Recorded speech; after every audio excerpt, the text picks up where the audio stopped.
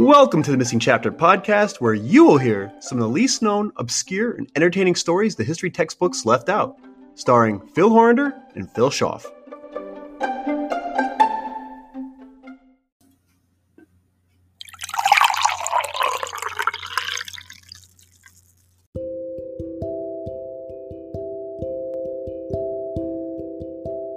Just over a century ago, a young boy was born into a modest family in the small eastern Montana community of Miles City.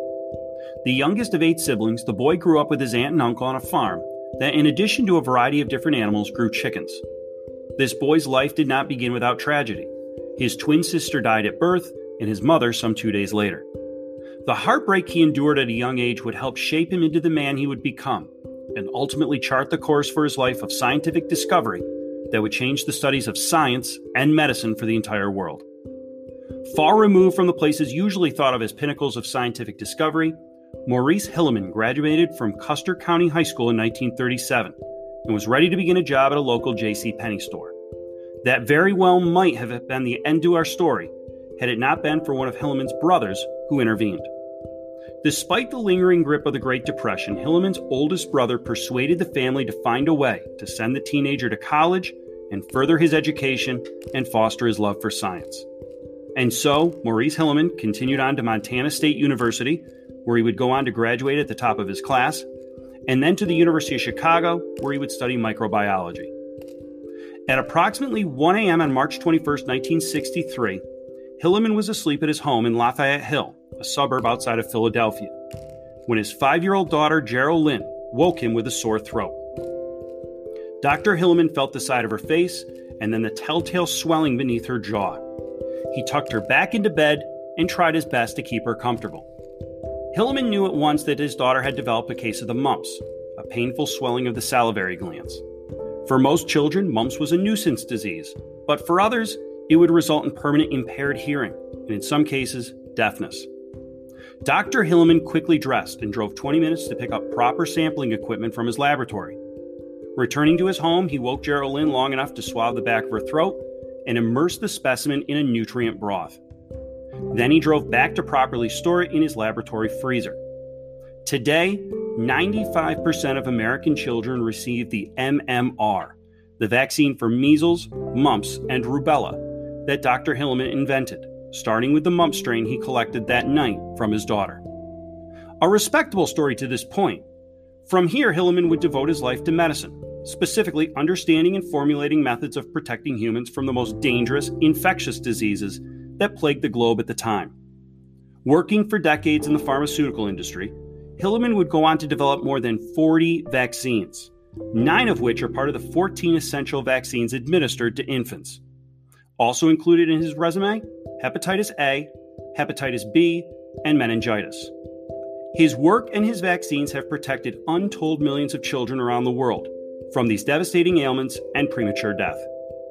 One of his accomplishments would have been enough for one person for a lifetime, said Paul Offit, an infectious disease specialist at Children's Hospital of Philadelphia and Hilleman's biographer. One vaccine, however, was never enough for Hilleman. He was known to carry around a handwritten note in his back pocket, a list of all the diseases he wished to still cure. According to Anthony Fauci, director of the National Institute of Allergy and Infectious Diseases and the leading specialist in the American response to COVID-19, Hilleman's ability to produce effective vaccines was due in part to his uncanny ability to properly balance safety and speed. Hilleman's ability to marshal people and resources were key even earlier on in his career and prior to many of his vaccine discoveries. In 1957, when, acting on reports from Hong Kong signaling a looming flu pandemic, he persuaded U.S. chicken farmers not to kill their roosters as part of a public health mobilization.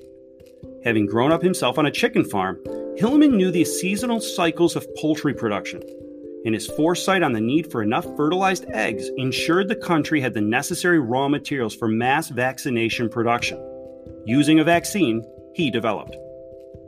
In considering Hilleman's impact and legacy, there's an obvious puzzle. Why is the leading vaccinologist in history so unknown? According to Fauci and other prominent scientists in the field, the answer is twofold. First, Hilleman spent his time working in industry rather than academia, which he found too slow. Second, and perhaps most telling, is that Hilleman cared little about fame or credit. His priority and single motivation seemed to be creating vaccines and saving lives, rather than putting his name on scientific papers and journals. Epidemiologists often refer to the decades after World War II as the golden age of vaccinology. It might be more accurate to dub it the Hilleman period. According to one estimate, his vaccines saved nearly 8 million lives a year.